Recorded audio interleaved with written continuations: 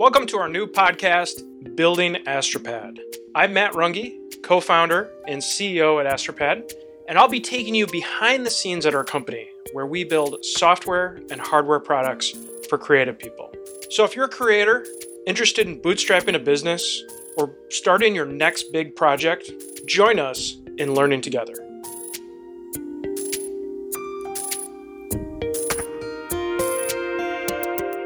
Well, hi everyone. My name is Matt Runge, and I am CEO and co-founder at Astropad. And I'm here with Savannah. Savannah, want to introduce yourself? Yes, my name is Savannah Reesing, and I am the marketing director for Astropad.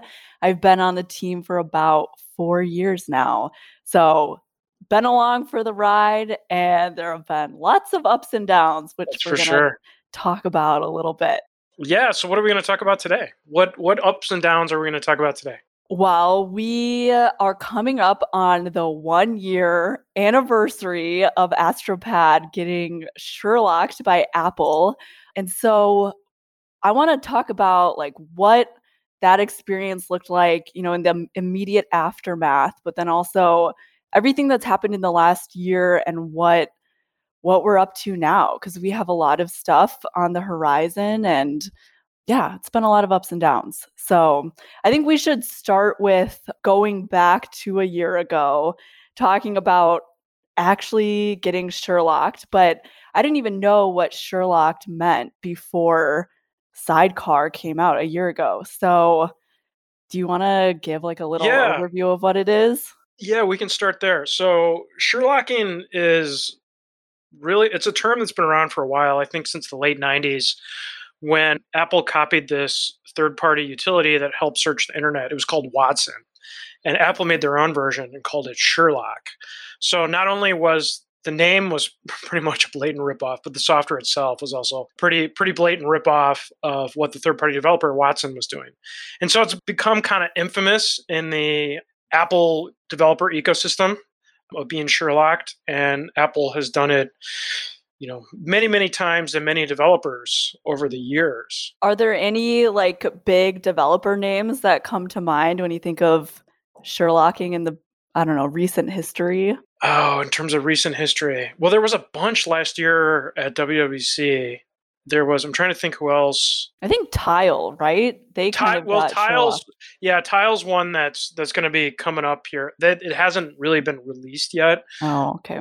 Apple's, but it's totally around the corner. And well, that actually has the Tile situation actually has a lot of parallels to ours actually, which will be interesting to get into a bit. Otherwise, oh man, off the top of my head, I'm not coming up with great examples. But there's been generally every WWDC, Apple's developer conference, people are like, okay, who's getting Sherlock this year? Yeah, I remember watching, in my first few years at Astropad, like watching the WWDC conference, and everyone would be kind of on the edge of their seat. Well, it was over Slack, but like everyone would be like, oh no, are they going to start talking about screen sharing or iPads and Mac integration? And then last year that finally happened. So yeah, did you see it coming? No. No. And so we'd always been worried about it. We'd always been worried. It seemed like a very natural feature for Apple to do. The thing that always kept us feeling somewhat safe is Apple's always had this very clear distinction between they don't want the Mac to be a touchscreen computer, right? They want the iPad for that. And as soon as you put the Mac screen onto the iPad, it really becomes like a touchscreen Mac. And we're like, they're just not going to want to do that. They're going to refuse to do that.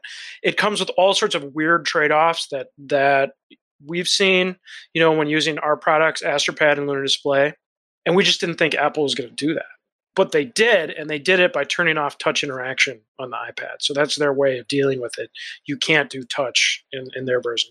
But to back up a bit, to explain that as well, so our first product is called Astropad, and it turns the iPad into a high-end drawing tablet, really for professional work where you want to draw onto the Mac. And we had a spin-off product from that that's actually a hardware device that turns the iPad into a second display, a wireless second display, and you can interact with the device and touch it and pan and zoom and everything just like you would on an iOS, regular iOS app, but it's actually connected to your Mac. It shows up as a screen on your Mac. And so those are our two main products. And Apple last year at WWDC introduced a competing feature that's bundled with the Catalina operating system called Sidecar that actually includes both features. It includes being able to create a second display on the iPad, and it allows you to use the pencil to draw into Mac apps. So it was really a real shot across the bow because it really hit both of our products. And one of the reasons we did Luna Display originally as well was not only was it going to make our first product AstroPad better, but we were always concerned, like, what if Apple did introduce a touch Mac with pencil support? All of a sudden, AstroPad would be obsolete overnight. And so we thought, okay, if we can also use our technology to make the iPad work as a second display, even if Apple introduces a Mac that supports pencil, well, our other product, Luna, that turns the iPad into a second display, will still be useful. So that was kind of the thinking there. We never thought that it would be both at the same time. And I remember rumors came out about Sidecar in April. And when we heard those, we started kind of plotting okay, so if it does this and it has these features, then we'll kind of position AstroPad like this. Or on the other hand, if it, doesn't have pencil support, then we can take kind of a different route. But I don't know, I think we prepared as best as we could, but we were still surprised by how Sidecar was being presented by Apple. Yeah, we were surprised by how big of a tentpole feature it was for the macOS Catalina. We were surprised to the extent at which they built it out, and even features that we were thinking about doing in the future that they had built in there. Like we were thinking about the local Wi-Fi support where you don't have to have a Wi-Fi router nearby is one that we've been talking about for a while that they actually built in there as well. So it was pretty shocking, to say the least. And I think the other reason why we were so surprised was because Apple had been kind of courting us for a while, which I don't know how much of we can talk about Sure. this. But yeah, they had been in touch with us and it seemed like they were really interested in what we were doing. But I guess we thought they had different motives than what they were actually up to. Yeah, for sure. And we could probably, that could be its own episode in itself, just on just everything leading up to it. Yeah, we had certainly been in communication with people at Apple, and we kind of figured that, okay, they were going to help promote us, or if they really wanted to do it, that they would, come knocking with perhaps acquisition offer, and that would be our tip off that they were doing it.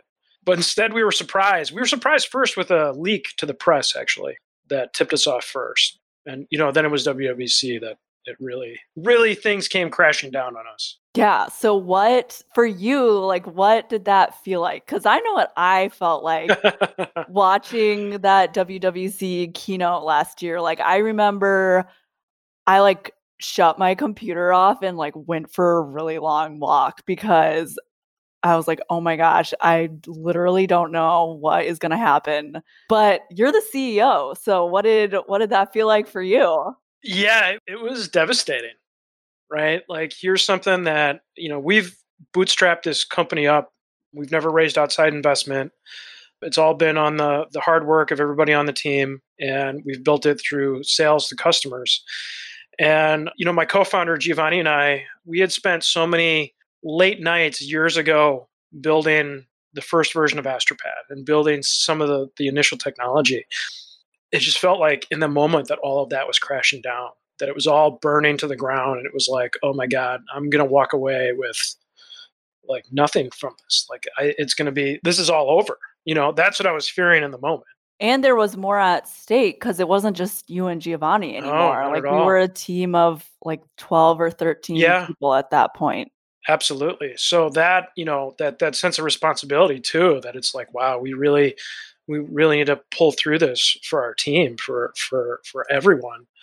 So it was really devastating. And yeah, I just wondered, how are we going to get out of this, right? I knew we had to. I knew so much was on the line that I knew So the first day was really just shock, just Mhm. total shock. And but by the second or third day, I started to feel like a caged animal. I was just mad. I was just ready to fight back. Yeah, I kinda went through, like, almost feelings of grief or, like, the Yeah, stages of grief where it's like, first you're in shock, and then you're just pissed, and then maybe there's, like, denial in there somewhere, and absolutely. Oh, there was totally denial. I remember waking up the next morning and being like, "Was that a bad dream?" Like literally, like really? waking up and being Wow. like, "Did I dream that? Did this really happen? Like, was that a nightmare? Because that's a really bad nightmare." And there was like, "Oh shit, it's Yeah. this is real. I need to deal with this." And then on top of it, try to get myself together also for the rest of the team too, because people are looking for answers. Well, yeah, and we had immediately social media blowing up, but not in a good way. And Not in a good way at people all. just saying, like, rest in peace, Astropad, like, you guys are done. And we had to respond to those people. Like, we had to put something out there. And especially because we have a lot of customers who rely on our products every day. And I think they were worried too that we were going to abandon them. And so I think after like some of those stages, it was like, okay, we got to pull it together and say something publicly about what's going on. Like we couldn't just deny it. So we like, I remember you and Giovanni put out like a message from the founders saying the message was pretty much like, we're not going anywhere and we're not going to abandon our customers and we're going to like keep innovating. And I think that was the right thing to do instead of just like sitting back and letting social media like rip us apart. Yeah, absolutely. And the marketing team did an awesome job too, responding there, just like quick, just getting stuff out there, contacting the press, getting our message out there. Like, hey, we're not going anywhere. If we're going down, we're going down with a fight. Was pretty Yeah. much the attitude. We pretty much like deliberately turned the narrative around because at first, yeah, there were press articles that was like, they were like, Astropad is done. And then we put out that message from the founders, and the headlines started switching and saying, like, we're not giving up. Astropad isn't giving up. Like, they're going to stick around and keep fighting. And it just turned the whole thing into something more positive. And I think people looked at that and they saw, well, this is a really great company with that does innovative things and maybe, they'll come up with something great next. And I can't wait to see what happens. At least that's what I hope people were thinking when they saw those headlines. Hmm. Yeah, I mean, what else was going through your mind at that initial week? Like, what else? I was like, am I going to have a job? Like, who am I going to work for? Yeah, yeah. For sure. Like I thought about that. I think I called a friend and I was like, I don't know. I don't know what's going to happen. But yeah, I mean, you know me, I love the press and like controversy and all of that. And so it was really, I don't know, I got fired up about responding to all of that and yeah, taking a time or taking the moment to, I don't know, make something better out of it. And I think it got better and better too, because when the betas started coming out and people actually started trying Sidecar, and it was like, wow, this actually is not going to replace our products. And, we still have something to offer. It just felt better. And over the last year, I don't know, Sidecar seems like less and less of a threat to us. Yeah, for sure. I mean, well, because we're still here a year later recording this podcast, and Yeah, the can't get same rid of team. us. Yeah, we don't go away easily, and it's still the same team. We never had to do layoffs. Nobody left the team. We're still chugging along there. And I remember that was one of the first things I had to do after that too. Is I like went and I started in Excel and I started to do like financial projections. Like, okay, what if things go down by 50%? What if they go down by 70%? What if they go down, different scenarios, and then plot out, okay, what does it look like? Right. So we did that. And then we were able to go to the team and be like, hey, look, like everybody still has a job. We're not laying everybody off. That was like really important to do quickly because we figured everybody was worried about that. Yeah. Yeah, and that was well, and I remember, like, in the first hours after Sidecar was announced, like, you were pretty quiet, like, you didn't really say much, and I was like, I know he's probably, like, in shock and, like, processing all of this, but also like the whole team is waiting. Like the whole team needs to hear what you have to say. And I think it was really important for you in that moment to like come out and be a cheerleader for the team, because if you didn't sound positive and like hyped up about fighting, then why would anyone want to stick around, you know? Like you really had to sell the team on the vision for the company at that point, because it felt pretty dire. But I think you did a good job of that. And I am curious to hear, like, what did your conversations look like with Giovanni in that time? Like, did you guys know that right away that we had a plan in our back pocket, or was it like, I don't know, took some time to figure out? Well, we did to a certain extent. The conversations between us, I would say at that time, were, well, we weren't giving up. There was no way we were giving up. It was just like, what direction do we go in? And there was really two schools of thought. And we even talked with, external advisors about this as well. It was, okay, do we bring our current products to, say, a new platform like Windows or Android or, some other combination? Do we look for new fertile ground elsewhere? Or do we try to build a completely new product altogether?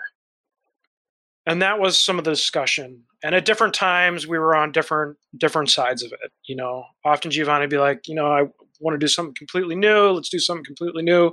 And I'd be like, let's go to Windows, and we kind of go back and forth. And there was probably a third option in there too, which was like, should we just put all of our engineering efforts at building new features Oh, yes. into our existing products to, help them compete better with Sidecar? But I don't feel like that was a good long-term approach.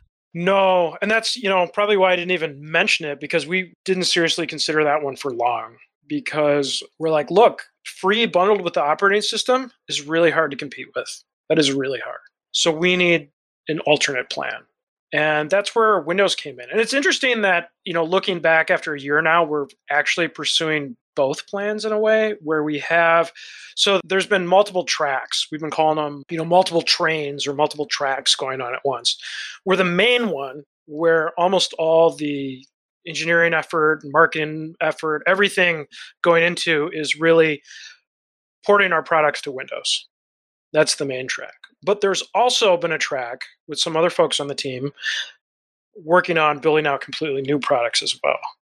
And so those are a little further off, but that's still as well. And I didn't realize we ended up there until reflecting on this past year and where we started, but we have ended up in a position where the primary task is to get to Windows, but then the secondary is also to open up new markets with new products as well. That's coming along. Hardware products. Hardware products, yes, hardware products, which we do have ideas for other software products too.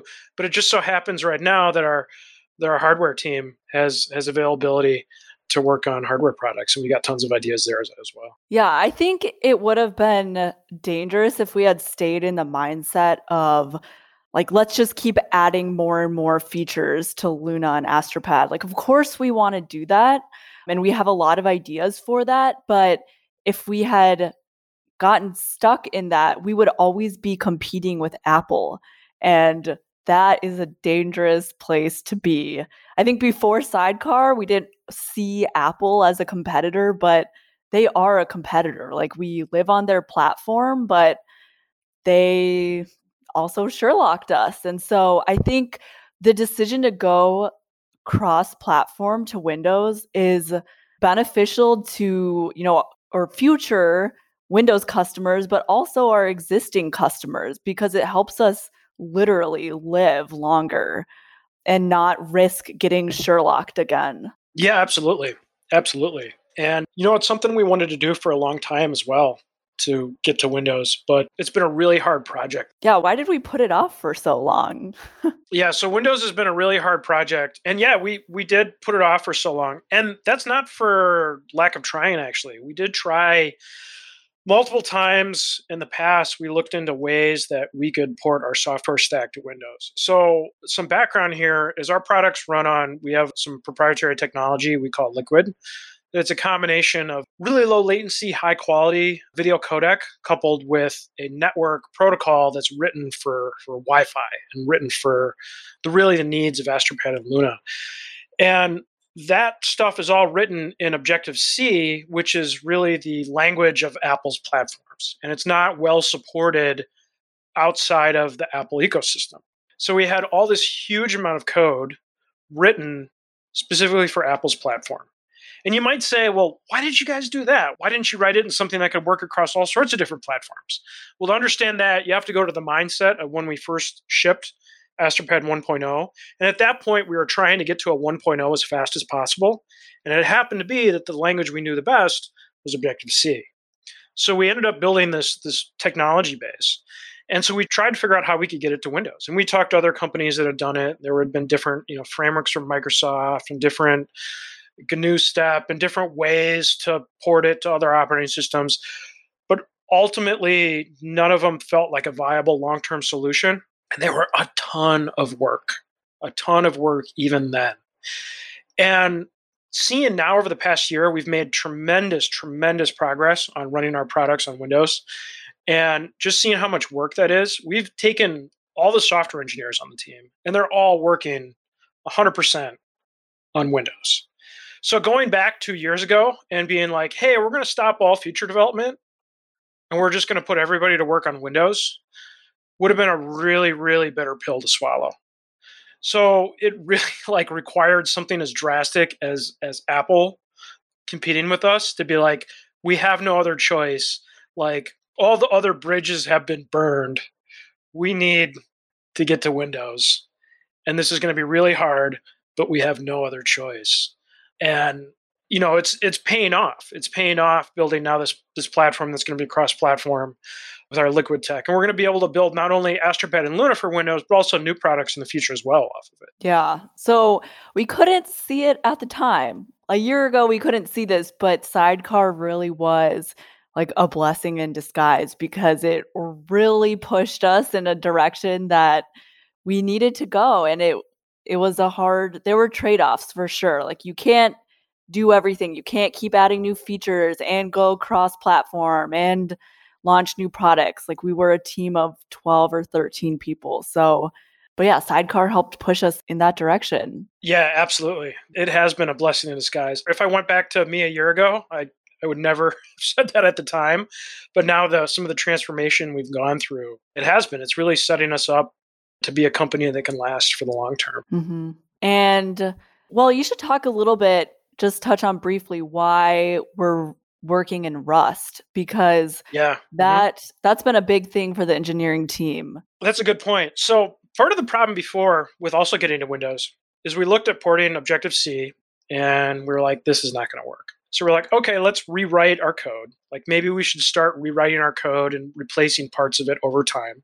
But we just didn't have the plan to do that. We were looking at what could we use? Could we use C++ to write it in? We're like, well, nobody's fired up about doing that. And then one of our engineers, Jeremy, brought Rust forward and was like, hey, there's this new pretty cutting edge language that's cross-platform. It's really high performance. It can be good for low-level software like our technology stack.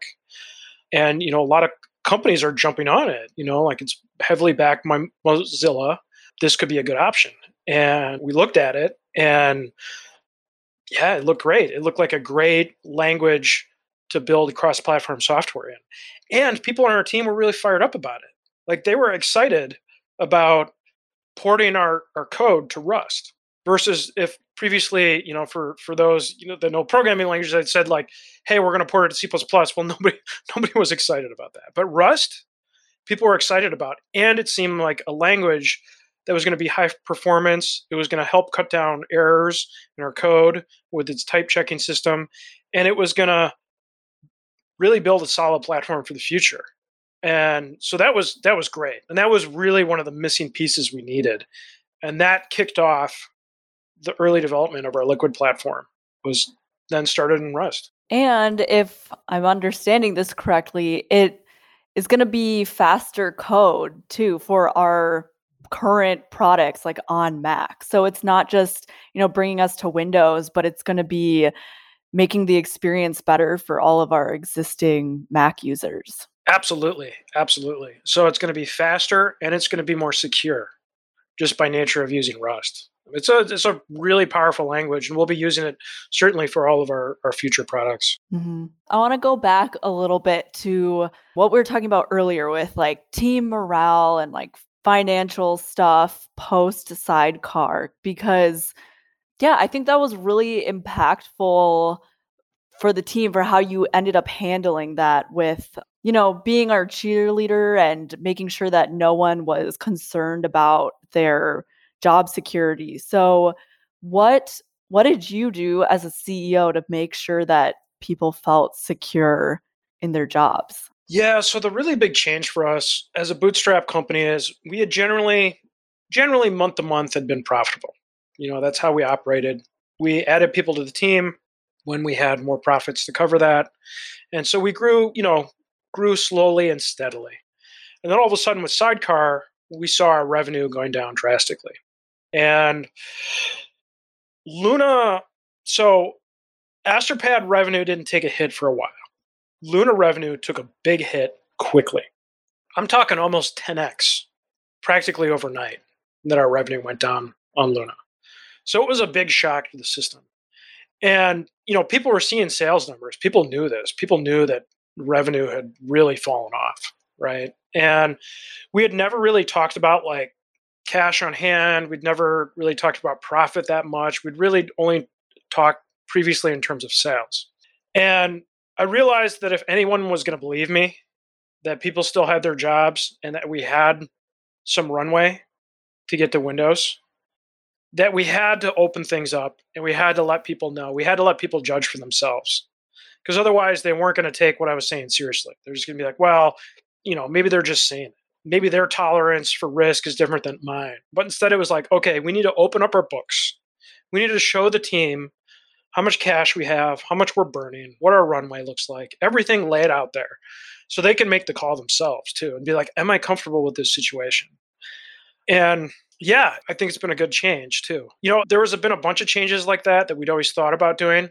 And all of a sudden with Sidecar, there wasn't time to second guess. It was just go. It was just do it. Yeah, and it's been a good change that's stuck around. Like every quarter now, we talk about what are not only what our sales are looking like, but where we are with our cash on hand. And one of the things that I love that changed after Sidecar is we have these like open-ended questions portions of our weekly meetings. And especially in those weeks after Sidecar, the weeks and months, you would get kind of grilled by the team. Like people would have questions about finances, and it was all, open to questioning. And I think that helped people feel more secure because it didn't feel like you were hiding anything. Yeah, and how Giovanni and I, again, my co-founder and the head of product at Astropad, how we've talked about it in the past too is, look, we've got really smart people on our team. You can't BS them, right? So like, we better just be frank. We just better just tell them the truth. Let's tell them what's going on. Like, they're going to see through it. They're smart people too, and so they may even see things that we don't see. So it's better just to get it out there and just be open about it. It's a lot easier. Like, I thought we were being transparent prior to this, but I realized we really weren't. We really needed to crank it up a level, and it's been beneficial. So, what did the prognosis look like for the team a year ago? Like, what did you tell us about, how long we could survive before getting to Windows or launching another product, or what did that look like? Yeah. So it's changed throughout the year as well, for a very positive reason though, and that it never impacted us as badly as we thought it might. I think in the summer I was talking about we had runway to go a year, and we needed to launch a Kickstarter in the early part of 2020. Which, granted, we haven't done yet. We're talking this today. What's June 2020? We haven't launched the Kickstarter yet, but that's okay because of, well, actually, a couple things we did. We should talk about. Like, so the marketing team was pushing a lot of sales to keep things going. Which maybe you want to talk about that. Yeah, well, that was like, I would say July through November of December of 2019, where we were running a lot of sales, trying to close this gap that we were seeing between, our spending and what we were bringing in. And that worked well. It did work to close the gap. And we had months where we weren't, dipping into our cash reserves. But the problem is that over time, we felt like we were fatiguing our audience, constantly going back to the same group of people, asking them to buy our products, which they already had. And Hmm. that brought up a whole set of other discussions around, Yep. realizing that we do need to launch new products and especially new hardware products.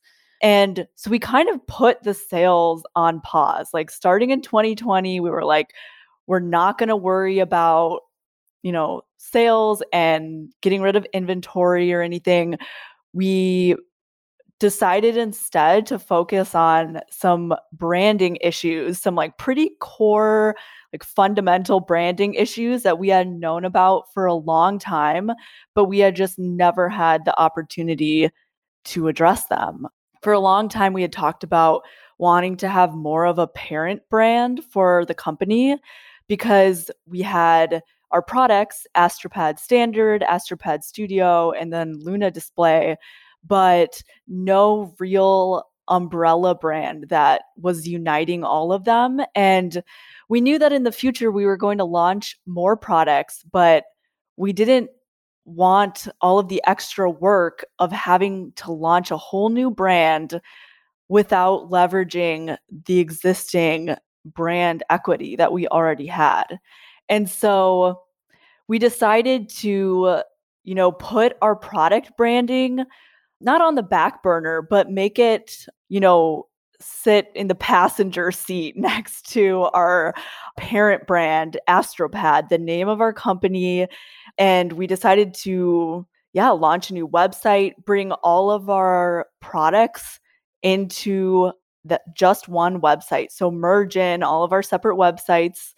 And that was a lot of work. That was pretty much the first half of 2020 that we were working on that, where we had to, merge our Shopify site in with our new WordPress site. And it was a big job. And we're only 3 people on the marketing team. So we were pretty tied up with that for a while. Yeah, and we're realizing more and more that that was the right decision to, because we broke out Luna Display in its own brand initially, and Which made sense at the time. yeah, yeah, going back to our shoes, then yeah, Yeah. It just wasn't a good long-term strategy. we've definitely outgrown it, and the talk too, if we have other hardware products in development, well, we don't want to do a new brand for each one of those, so Yeah. that's why I think it's really for the long term going to be the better call. And another thing we should talk about that happened within the past year, like that also really helped out, was not only the sales, and we knew like we didn't want to be keep going back to our list like that and keep contacting our customers, but we were really waiting for the other shoe to drop, and how we saw it is like we wanted to stick around, and so we wanted to close that gap so we could hang on to our cash as long as possible. And as you said, that worked really well. And then another thing that I think was a pretty pivotal moment for us was when we released Mac to Mac support that we were calling Yeah. Big Mac Oh yeah, Big internally Mac. for Luna Display. That was a big deal. Yeah, so we launched Mac to Mac support, which meant that you could now use a Mac as a second display for your primary Mac. And again, I think people had been requesting this feature for a long time. And this was something that really set us apart from Sidecar. So, yeah, that happened around October of last year. And I mean, it was a good sales bump, but also I think it just sent a good message to our customers, saying like, hey, we're going to keep pushing and making sure that this product is better and better for you. Yeah, I think both for our customers and for our team too. And I remember we got a bunch of kudos from the press where they're like, "Yeah, this is how you deal with being Sherlock. You come up with something new, Mhm. innovative." And so we were really proud of that. Yeah, but the team definitely needed that too, just as like a morale booster because it was tough for a while after, in those months after Sidecar was announced. So we needed a win as a team, something to make us feel good. So Yeah, and Mac to Mac today still continues to do well for us. Like some people buy Luna Display just for the Mac to Mac support still. Hmm. So it was really good. And even how we did that too was interesting. Like all the engineers on the team were still focused on Windows. Like they never took their eye off building us the Rust code base for Windows that whole time. But then our co-founder Giovanni, he just went off on like a mission for like a month, just kind of almost went dark and was just like, I'm going to put this together, right? And he put together Mac to Mac so we could respond quickly. Again, the kind of thing we typically wouldn't do in an ordinary scenario, but this was no ordinary time, and we were like, we need this, right? So we were pulling out all the stops, including, him going off and just working on building a brand new feature for us like that. Yeah. So, at the time, like a year ago, we didn't know what was in store for us with Sidecar, but I think putting it all together, I am proud of what we did to kind of pivot after that. Everything from, seizing the narrative at the beginning and making sure that we were sending the right message to the press, but then launching Mac to Mac, Big Mac, and sending the right message to our customers, and then giving ourselves a chance to take a step back and work on the fundamentals of our branding and getting that all in a good spot before we go over to this huge new Windows market. Yeah, I think a year ago, I didn't know what to expect, but looking back now, I'm really am satisfied with how we handled everything. I don't know, would you have done anything differently? Ooh, that's a good question. Would I have done anything differently? Nothing's coming to mind right now because I'm also like really happy with how things have come, and we're not finished with porting our stuff to Windows, and in the coming months we'll have a public beta of AstroPad available. We're not there yet, but the end is in sight. We see the light at the end of the tunnel at this point. Which a year ago we were just starting out on this like mission into the unknown. We're like, we've never developed for Windows. What's this going to be like? And now we have a lot more under our belt. Yeah, no, I think it's been a year where we've had to grow a lot as a company. Not in terms of size, but just in terms of like what we do and like stretching ourselves and dealing with new situations. And everybody's come a really long way, and I think it's really setting us up to be around for the long term and not just being like a one trick pony within the Apple ecosystem. Mhm.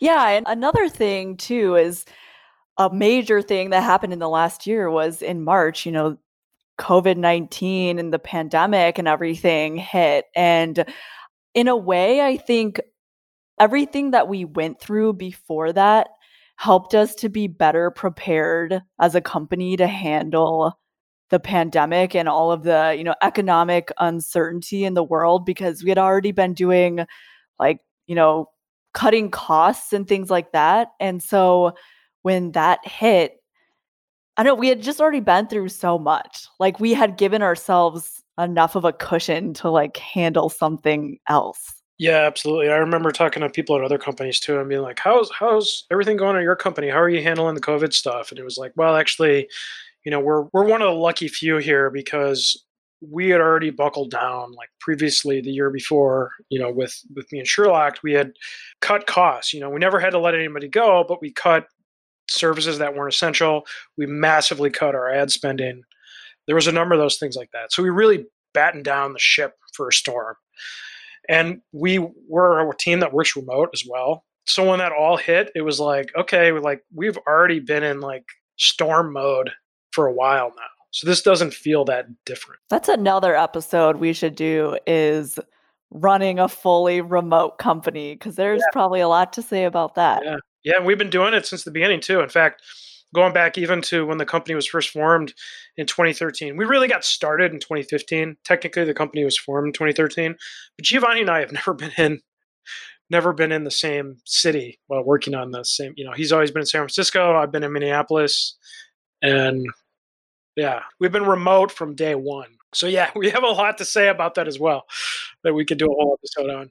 We should give a little preview too of some of the stuff that we have coming up, like in the company, because You mentioned that we're going to do a public beta for Astropad Studio on Windows coming up this summer. And then sometime after that, we are planning on launching a Kickstarter for Luna HDMI for Windows. So we have a lot of stuff coming up. And I'm especially excited about the Kickstarter because our first Kickstarter that we did back in 2017 went way better than I ever expected. And so I'm trying to beat that this time. Yeah, good things coming up in the rest of the year. Yeah, there's a lot of good stuff in the pipeline. The Kickstarter I'm also especially excited about. I've been playing around, using I use a Lenovo laptop now a lot and been playing around with the Windows builds of our software, and Luna's looking really good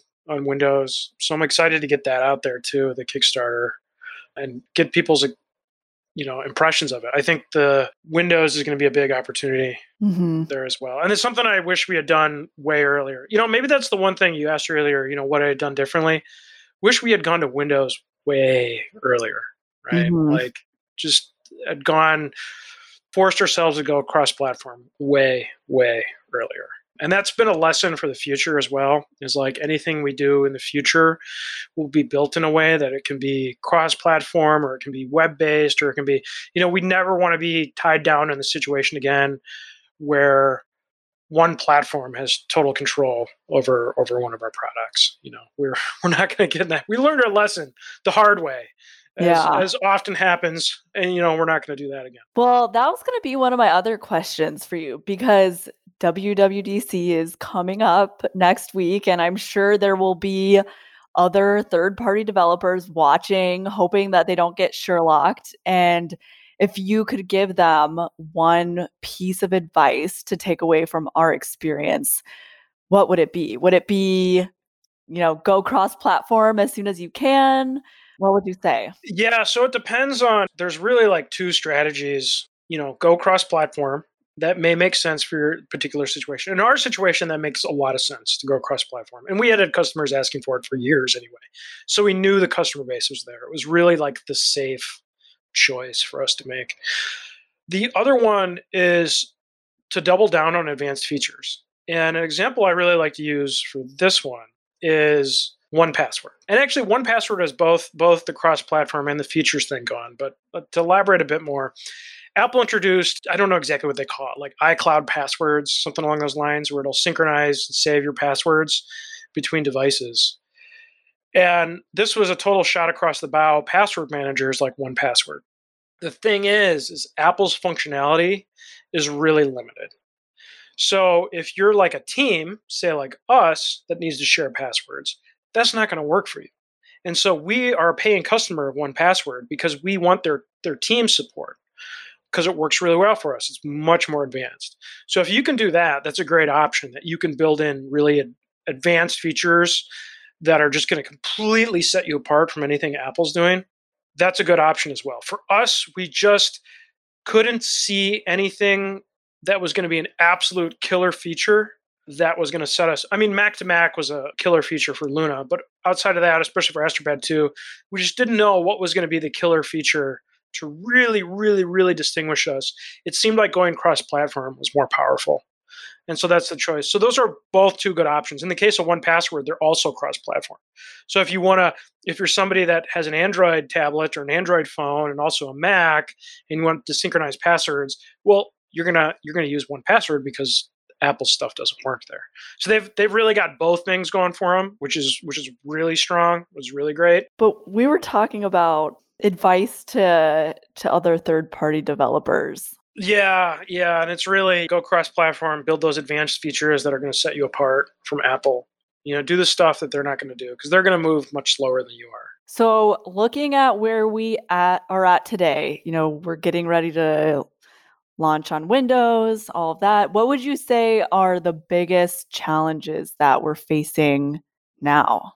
Yeah, it still relates to going cross-platform, because not only is it building for cross-platform, but there's more than just that, right? Like, a lot of us on the team are Mac people and have been in the Mac ecosystem for a long, long time. I mean, Giovanni and I met as Apple interns years ago at Apple. Like, we're very versed in the Apple ecosystem. We know it very well. We know we have contacts. We have both at Apple and in the press. We understand the customer very well. So there's a lot of new things to understand about the Windows market. And how do we market to people on the Windows market? How do we develop press contacts for the Windows market? How do we support customers in the Windows market? What are going to be the major customer support issues you run into? That's totally new to us. Outside of even development, we're totally going to figure it out. And we also hired some people too onto the team that have really a Windows background too, that has been really great because they've been able to put, new energy into the team and new knowledge. They're not Mac people. They've been working on Windows a long time. So that's been really helpful. But that's still the big challenge, is there's a lot of unknowns when it comes to Windows. But, we'll get through it. There's just a lot of work to go. So. Mm-hmm. It's like the Wild West for us. And there's so much to learn about Windows customers and users. And, we've been doing lots of surveys to try to get to know them. And even as artists, artists on Windows they're doing different kinds of art. There's more like 3D work. And so there's a lot to learn. And I don't have any doubt that we'll figure it out, but it's way deeper than just developing the product for Windows. There's all these facets, support, marketing, that play into it. Yeah, absolutely. Absolutely. The other thing is it's been a fun challenge though. Like it's something new. It's, for a lot of us, it's a new thing. And so it's been fun to dig in. I've been having fun. It's been a long time since I've used Windows extensively. So it's, fun to learn something new and to learn a new ecosystem. And yeah, it's a new challenge. And I think that's what a lot of us thrive on too. If we get bored, it's not good. So we always want a new challenge. Oh yeah. We like the spice, as I would say. The spice. Absolutely. Yeah. For sure. Well, anything else from the... I don't know. I thought of a lot of potential episode topics as we were talking through this. Like, I could talk about Kickstarter all day long. We definitely need to talk about Kickstarter. We're going to do that. Kickstarter, working remote, branding. Yep. Wow, there's a lot. A lot of lessons to learned. Dive into.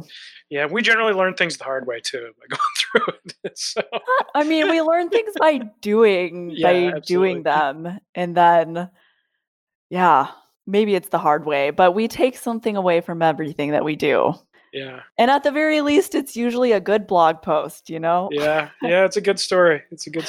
Yeah.